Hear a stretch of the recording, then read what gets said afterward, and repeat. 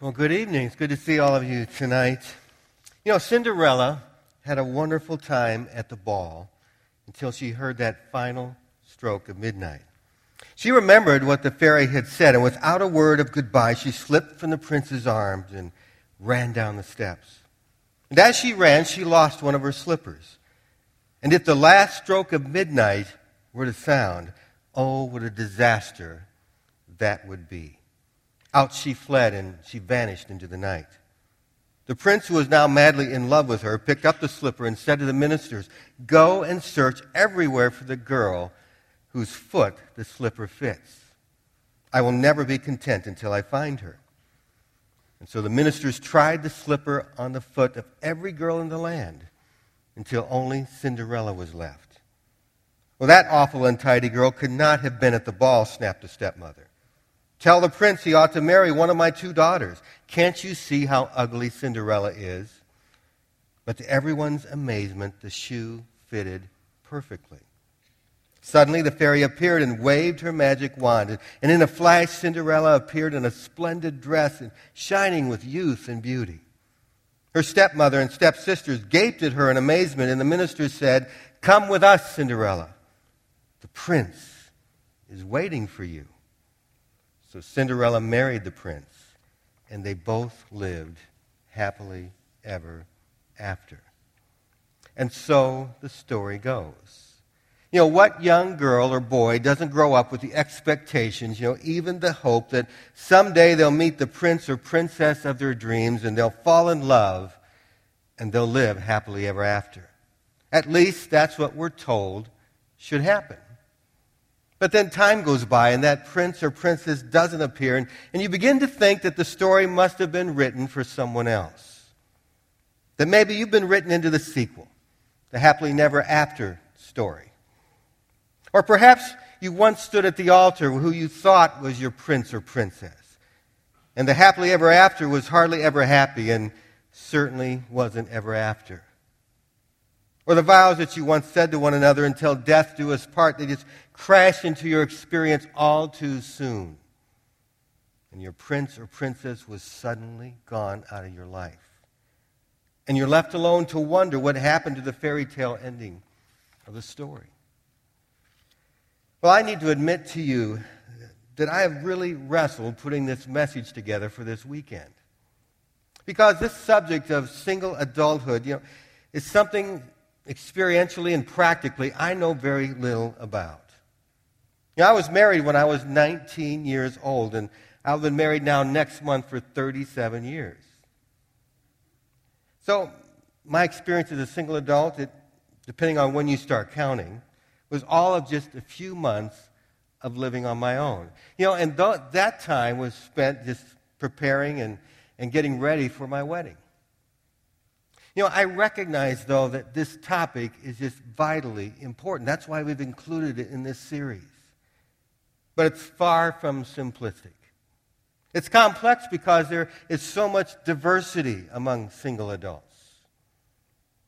By definition, single adults are unmarried, 18 years or older, who happen to be single by chance, by change, by circumstance, or by choice, whether it be theirs or someone else's. And according to the latest numbers, there are 106 million single adults who fit somewhere in that definition living in the United States today. That's 44% of all Americans over the age of 18. 61% of those have never been married. And if you're a single female, you are a member of the fastest growing demographic in the United States. Those are significant numbers. The Washington Post recently reported that Americans are increasingly less likely now to marry than ever before. Some are certainly reacting to their own experience of seeing and hearing about failed marriages. And many single adults live within this tension of depending upon their life situation and relational context of either being conditioned to wanting marriage too much, thinking that they cannot be whole without a spouse, or being so fearful of it that they end up not wanting to make that kind of commitment at all. Children are growing up today with multiple definitions on what comprises a family. There are singles, there are those who are separated, there are widows, there are single parents, there are extended families, there are expanded families, there's step families, there's blended families, there's couples living together, there's single parent by choice kind of families. The traditional family comprised of a husband and a wife and 2.5 kids and a dog and a cat is not much more the norm anymore. You've seen those stick figure decals depicting family members on the back of a minivan. It must be hard keeping up with all those, depending on how the family has been changing. I grew up in a blended family. My mother had been divorced, and I have one half brother and 3 half sisters, as well as one full brother and one full sister. And just trying to explain that back in those days was an embarrassing task. I'd get a barrage of questions like, well, if he's really your brother, why does he have a different last name than you? I don't remember any of my classmates living in a similar situation then. But that sure has changed, hasn't it? And when I was growing up, if you weren't married by your early to mid-20s, especially for women, then something had to be wrong with you. And given all of that change over the past few decades or so, marriage is still valued as an ideal. But the thought of trying to find a lasting marriage partner, that is still met with a lot of suspicion. And it's not as though people are not looking. At last count, there are over 800 internet dating sites that exist. You've seen them. Match.com, eHarmony, Our Time, that's for those who are over 50. Perfect Match, Christian Mingle, Chemistry.com, and there's even one called Plenty of Fish. Even if people are not looking for a marriage partner, they are certainly looking for relationships. Just look at how social networking has just exploded into our lives over the last few years. And because of the diversity of the experience of singleness, there's just a tendency just to kind of lump the single experience into just one category. You're single. But people experience single adulthood differently in their 20s and in their 30s and in their 40s and so on. You get a group of singles together and they rarely share a common story other than the fact that they're not currently married. I also realize that this topic is met with a wide range of feelings and emotions. From those that would say that singleness might not be their first preference, but that they have grown into having a high level of contentment as a single person. They have established careers, they have healthy relationships, they have a vibrant spiritual life. They know that their life as a single adult has purpose and meaning.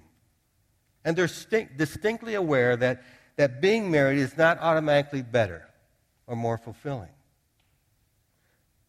But there are other single adults, though, that find themselves in a lot of pain. They see their friends and their family members getting married. And they feel, or they're at least made to feel, as though they are the last one left. The one that didn't get picked. They have to deal with insensitive questions from others that pushes the hurt in just a little bit deeper. Someone recently said that if you're a single woman, chances are you've been asked one of the following 3 questions. Why aren't you married? Second, why aren't you married? And of course, in the very popular, why aren't you married? My youngest son just turned 27 a few weeks ago, and he's a wonderful single adult whose daily schedule is just packed to the brim with work and the pursuit of additional studies. But even when people ask my wife and I about him, one of the first questions often is, well, is he dating anyone? Is he planning to get married someday? I know these are seemingly innocent questions, just social questions that we ask, but, they can be uncomfortable at times. And by the way, his cell phone number is 630. Even the prospect of never having children, getting divorced, going through the intense grieving process of a death of a spouse, facing old age alone, are all things that bring significant discouragement and loneliness and lots of questions wondering why. Is this really God's plan for me? Is this really His very best for my life? Many single adults have told me that they often feel isolated and marginalized and misunderstood, even within the church. There's a vague but consistent sense that they are single in a married person's world. And while not intentional, they feel as though they are the ones that have to do most of the adapting, destined to exist within a plan B purpose for their lives. Could that be true, do you think, even here at the Compass Church? Think about this. Just 2 years ago, we had a total of 552 single adults attending here. Today, there are 380. Is it only me, or do you find as a congregation that downward trend disturbing? I'm sure there's no one answer to explain that decline, but if the number of single adults is growing in the population out there, and yet it's declining here, then we need to penetrate and reach and speak into our culture with much more intentionality. And that intentionality needs to come from every one of us as we seek to advance the kingdom of God. If we truly exist to be an epicenter of life transformation, taking the hope of the gospel here, near, and far, it means that God has called us to remove barriers and to reach across ethnicities, across generations, even across marital status. That is our mission. And we want everyone who walks through these doors to know and experience the acceptance of genuine biblical community. Well, because of my limited experience with this topic, I wanted us to hear this weekend from some of our single adults, because they have such significant things to share with us. So I'm going to invite them to come and join me here.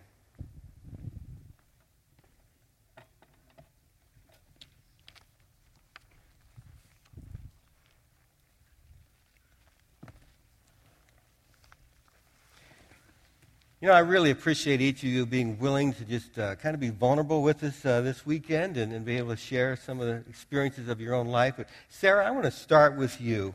What do you wish that your church family knew about some of just the misconceptions and some of the challenges that you face as a single adult? Yeah, definitely.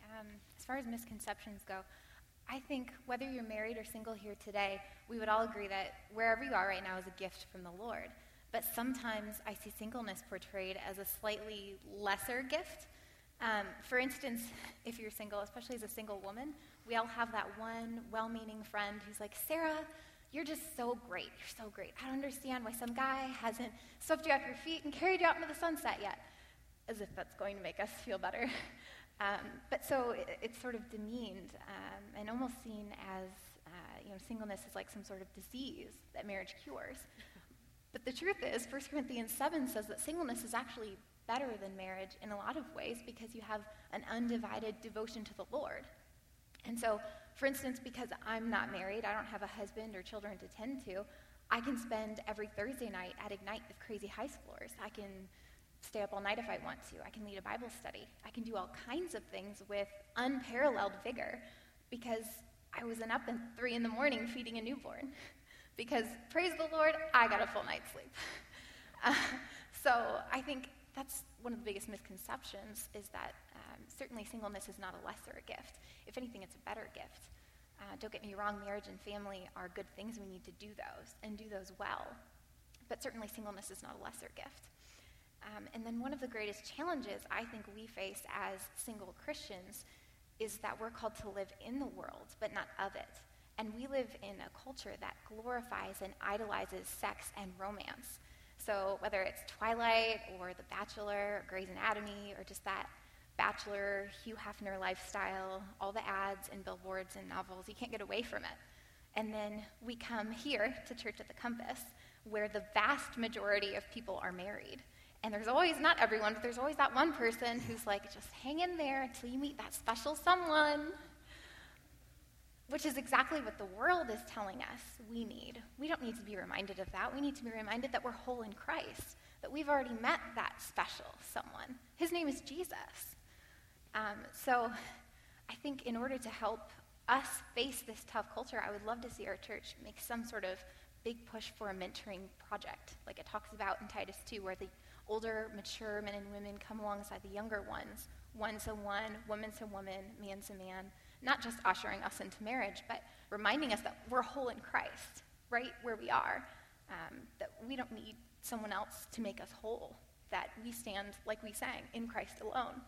And so And additionally, I just encourage you to, if you know a single person who's really poured into your life or into the life of your family, thank them, give them some words of affirmation, and give them a hug, because we're single and we don't get a lot of affection, so remind them that they're whole in Christ and valuable, just as they are. Yeah.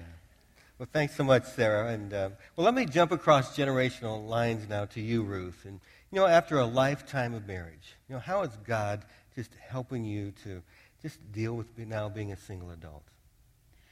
Yes, after being married happily for 54 years and spending my time rearing 7 children, I was well versed in keeping a home, but all of a sudden I was thrust into the business world, which I was not acquainted with.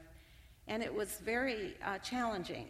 It is very challenging to have the house to keep up, the yard to keep up, to have taxes, insurance, even doing a checkbook, which I hadn't done. I'm still learning that. But God put me in this position, and He is there.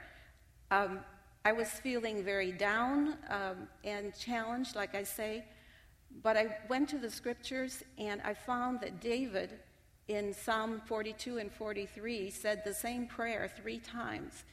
He said, "Why am I so downcast? Why am I sad? Hope in God.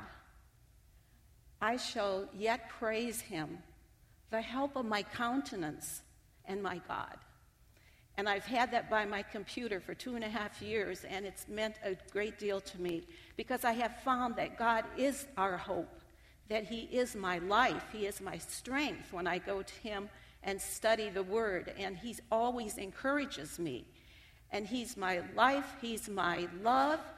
I know that He cares for me, He protects me. He is my hope. He gives me hope that there's still life. I still have things to do. He still has things for me to do. He gives me a peace because He's in charge of my life. I can't get that peace by myself because I'm not in control of things. But as I tell my children, He has a zillion ways. That's more than a million or a billion. It's out there somewhere. A zillion ways of make things happen to bless us. And so when we trust in Him, He gives us peace. And then as we look and see all the things that He's done and blessed us with, we have joy. Walk with God. Wow. Well, thanks. That's really encouraging. And that is a lot of ways, isn't it? So, well, Amy, let me go over to you here. What do you find hard about being single? I think probably as a single mom, you can feel sometimes isolated, like you don't quite fit into the rest of the world that your Christian friends do. It's not anything anybody says or doesn't say or does or doesn't do. It's really more, I think it's that you feel like you're always the one who needs to do the reaching out. And that can be a little disheartening and a little lonely. Or even the simple things like something good or exciting happens and you want to pick up the phone and call someone. And for me, for 13 years, that was my husband. And even though I have a lot of friends, sometimes it can feel like there's no one who's been rooting for me or who wants to celebrate with me. And so that's probably one of the tougher things. And then, too, I think that sometimes it's just trying to find balance.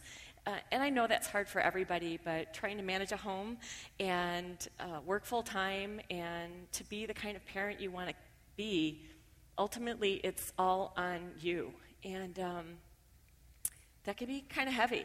I have a good friend at work, and she'll say to me, my husband's traveling this week, and I feel like a single parent, and it's so hard. I don't know how you do it. And your reality is you find a way. But there is no end of the week or end of the month when you get a reprieve. You feel that weight all the time. But I am so thankful in so many ways. I'm blessed in my life. And ultimately, the greatest pain that I've experienced, which was the end of my marriage, is what drew me to the Lord when I was finally able to truly understand how to lean into Him, even being a believer my whole life, to be my comfort and my strength. Well, let me ask you an additional question. How does your faith in the church make a difference in your life? It's everything. One of the blessings of being a single person, and Paul tells us it is a blessing, is that you do tend to go to the Lord first when you're struggling. It's kind of natural to go to Him first, and when you're struggling over much, then maybe you go to get help from other people. But it can be really hard to make that leap. As a parent, as a single parent especially, I am so grateful to have the church as my family. My family doesn't live close by, and so having my church family to be a part of that role for me here locally has been a huge blessing, and especially in youth group. My son is involved on Thursday and Sunday, and I'm encouraged and moved when I see people like Sarah and all the other leaders pouring into him. I feel like if I'm the only one doing that, it'll be much harder for him to make his faith his own. And it can be easy for our kids, whether you're a single parent or a married parent, to find their own faith. And it can be really easy to have two different worlds, their church world and the real world. And so having the church family pour into our kids is really critical to help them bridge those influences. I think for me personally, I'm still working on my own journey to truly understand God's grace, to lean into Him when I fall short, and to be vulnerable too, to be able to tell my friends when things are tough, to be open to asking for help and not be ashamed of that, and probably even harder, not being ashamed to ask for time, and just recognizing that God so often uses His people to meet even our deepest needs. Great. Well, thank you.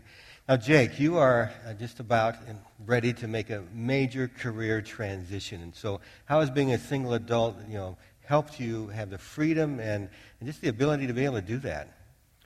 All right. Well, yeah, right now I'm working here as a civil engineer, and shortly I take off for Phnom Penh, Cambodia. And I've committed to teach 4 semesters of English there. And so, yeah, it's kind of a big change in my life. And I'm going with a mission group called ELIC. What they do is they take Christians and put together teaching teams over in Southeast Asia, part of the globe where there are, very few Christians, very few outward Christians. And so there's considerable opportunity for us to, witness our Christian faith in places where there may be, no one else for them to hear the word. And so being single for me right now is a blessing. I mean, I can just pack up, clean up my apartment, and take off. I don't have anyone to depend on me. And, certainly the case of going all the way to Cambodia, that's not exactly a first world country. And, if I had a wife and especially kids, I'm not sure how that would work or if I would even consider this, opportunity at all. So, yeah, being single right now, hopefully not the rest of my life, but right now I can pack up and go, and that's pretty awesome. Cool. Well, I really appreciate all of you being a part of the Compass Church and just for what God is doing in and through your lives. So let's show our appreciation to each one of them.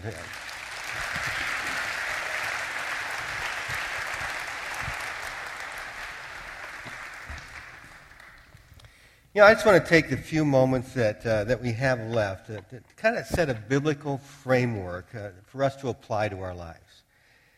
I think it's important for all of us, whether we're single or married, to think through what our individual response needs to be. But I think we need to hear, first of all, from the heart of God. So listen for a minute, just how He speaks directly into the relational needs of our lives. This is from the prophet Hosea, chapter 2. In that coming day, says the Lord, you will call me my husband instead of my master. I will make you my wife forever, showing you righteousness and justice, unfailing love and compassion. I will be faithful to you and make you mine, and you will finally know me as Lord. I wish we just had hours to unpack those few words, because they describe in a most powerful way the intensity of God's desire for intimacy with His people. And He has chosen us. He actually wants us. He's not going to walk out on us. He will never abandon us. He'll never reject us. He just desires to lavish his unfailing, everlasting love upon us so that we might live as redeemed people in light of his forgiveness, his acceptance, and his grace. Well, that is so God, isn't it? I mean, you would expect nothing less of him than to speak boldly into our lives regarding our deepest needs, and especially regarding our relationships. So to understand what he's doing in and through our lives, what he has designed for us, what he has purposed for us, whether it be in the context of singleness or marriage, we really need to embrace what he's saying here. I will be faithful to you. I will make you mine. And you will finally know me as Lord. I think these words from the prophet Hosea represent what the Bible has to say overall about the heart of God and what he desires for us in our relationships. Our relationship with him, our relationship with each other. And in understanding his plan and his purposes for our marriages and for singleness. So let me give you just 3 principles that I believe that God's word teaches us. The first one is this. Your value and identity is not in your marital status, but in your redemptive status. Your value and identity is not in your marital status, it's in your redemptive status.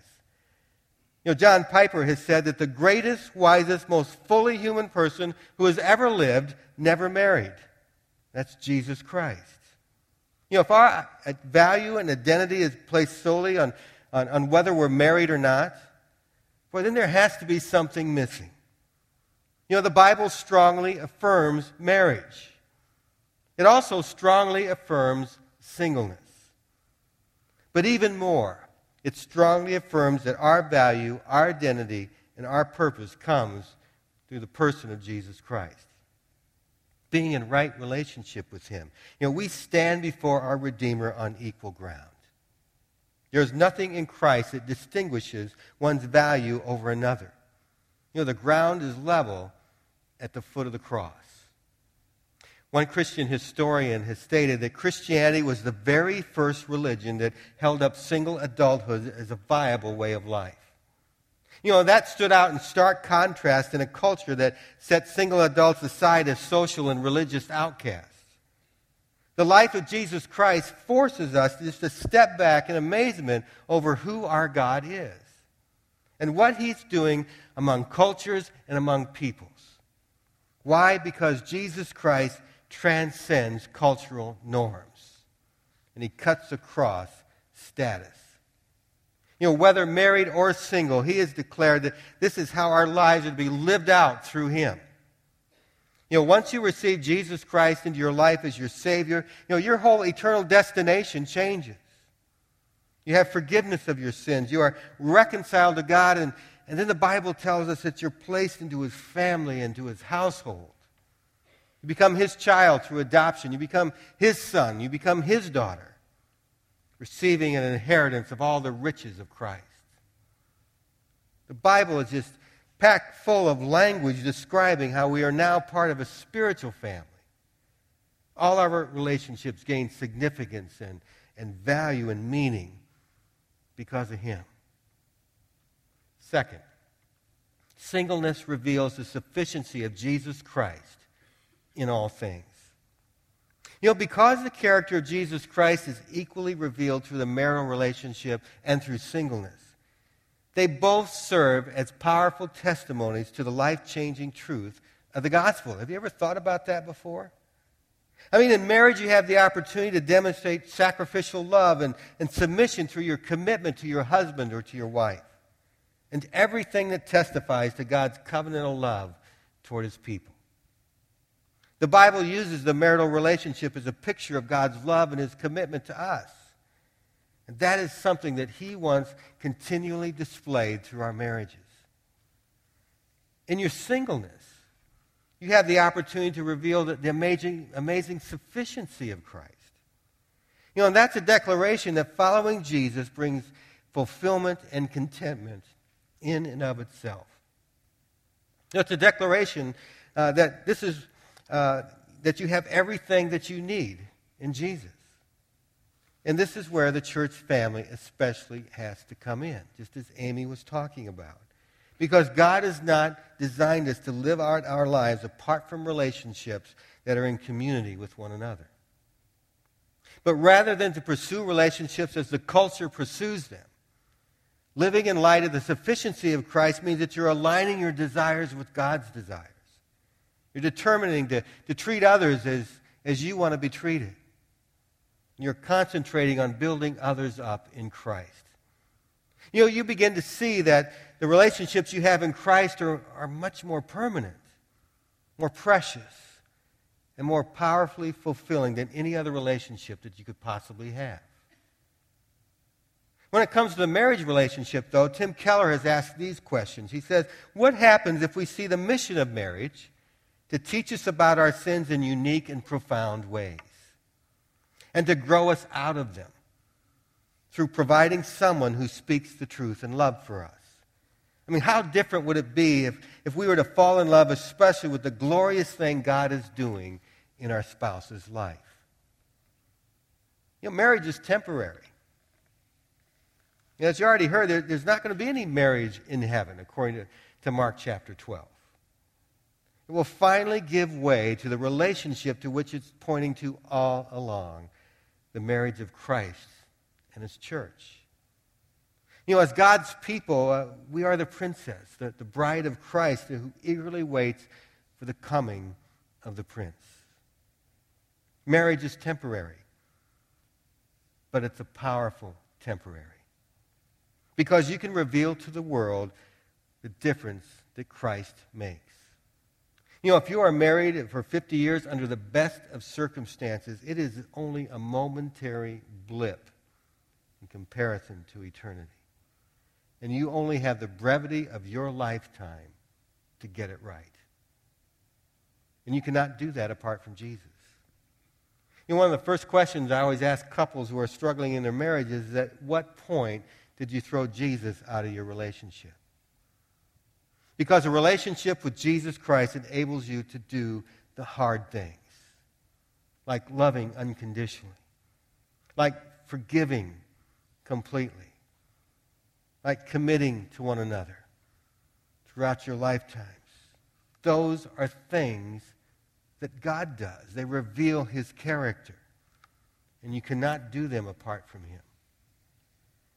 Marriage is a powerful picture of the relationship Christ has with his church, and singleness is a powerful picture of the sufficiency of Christ in all things. I saw this being lived out in my mother's life. And as I mentioned, my mom had been divorced, and she had 4 children who, when she met my dad soon after he returned from Korea. And they were married and had 3 more children. I'm number 6. And I remember the day that when they committed their lives to Christ. It was on an Easter Sunday, and their lives changed dramatically. They devoted themselves to one another and to their family and to Jesus Christ in such a remarkable way. And the remainder of their 46 years of marriage was filled with the study of Scripture, with ministry, and with sharing the gospel. They knew what it meant to get every moment right, and how to make every moment count in that little blip. But then my dad was suddenly and unexpectedly passed away. And he was gone from her life. And over the next 10 years, there were certainly days of intense grieving and loneliness, but oh, did I see the sufficiency of Christ fill her heart.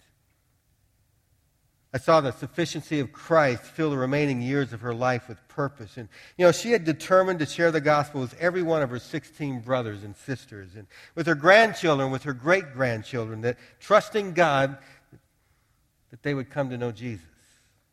And so many of them did. My mom knew what it was like to be married and to be single again, to be a working mom with 4 kids. She knew what it was like to be remarried, but this time in a Christ-centered marriage that lasted for 46 years. She knew what it was like to live out the last decade of her life as a widow, all the while depending upon Jesus Christ for her sufficiency and her hope. It's not wrong to pursue marriage. It's not wrong to pursue singleness. It is wrong to pursue either one of them for self-centered reasons, with no regard for placing Jesus at the center of your pursuits. If marriage becomes the sole means to acquire what you want out of life, then you've missed the point. If remaining single becomes the sole means to acquire what you want out of life, then you've missed the point. See, the point has to be Jesus. And then third, celebrate the incredible impact of living out your singleness in light of your relationship to Jesus Christ. Paige Benton has very insightfully written, accepting singleness, whether temporary or permanent, does not hinge on speculation about answers God has not given to our list of whys, but rather on celebration of the life that he has given.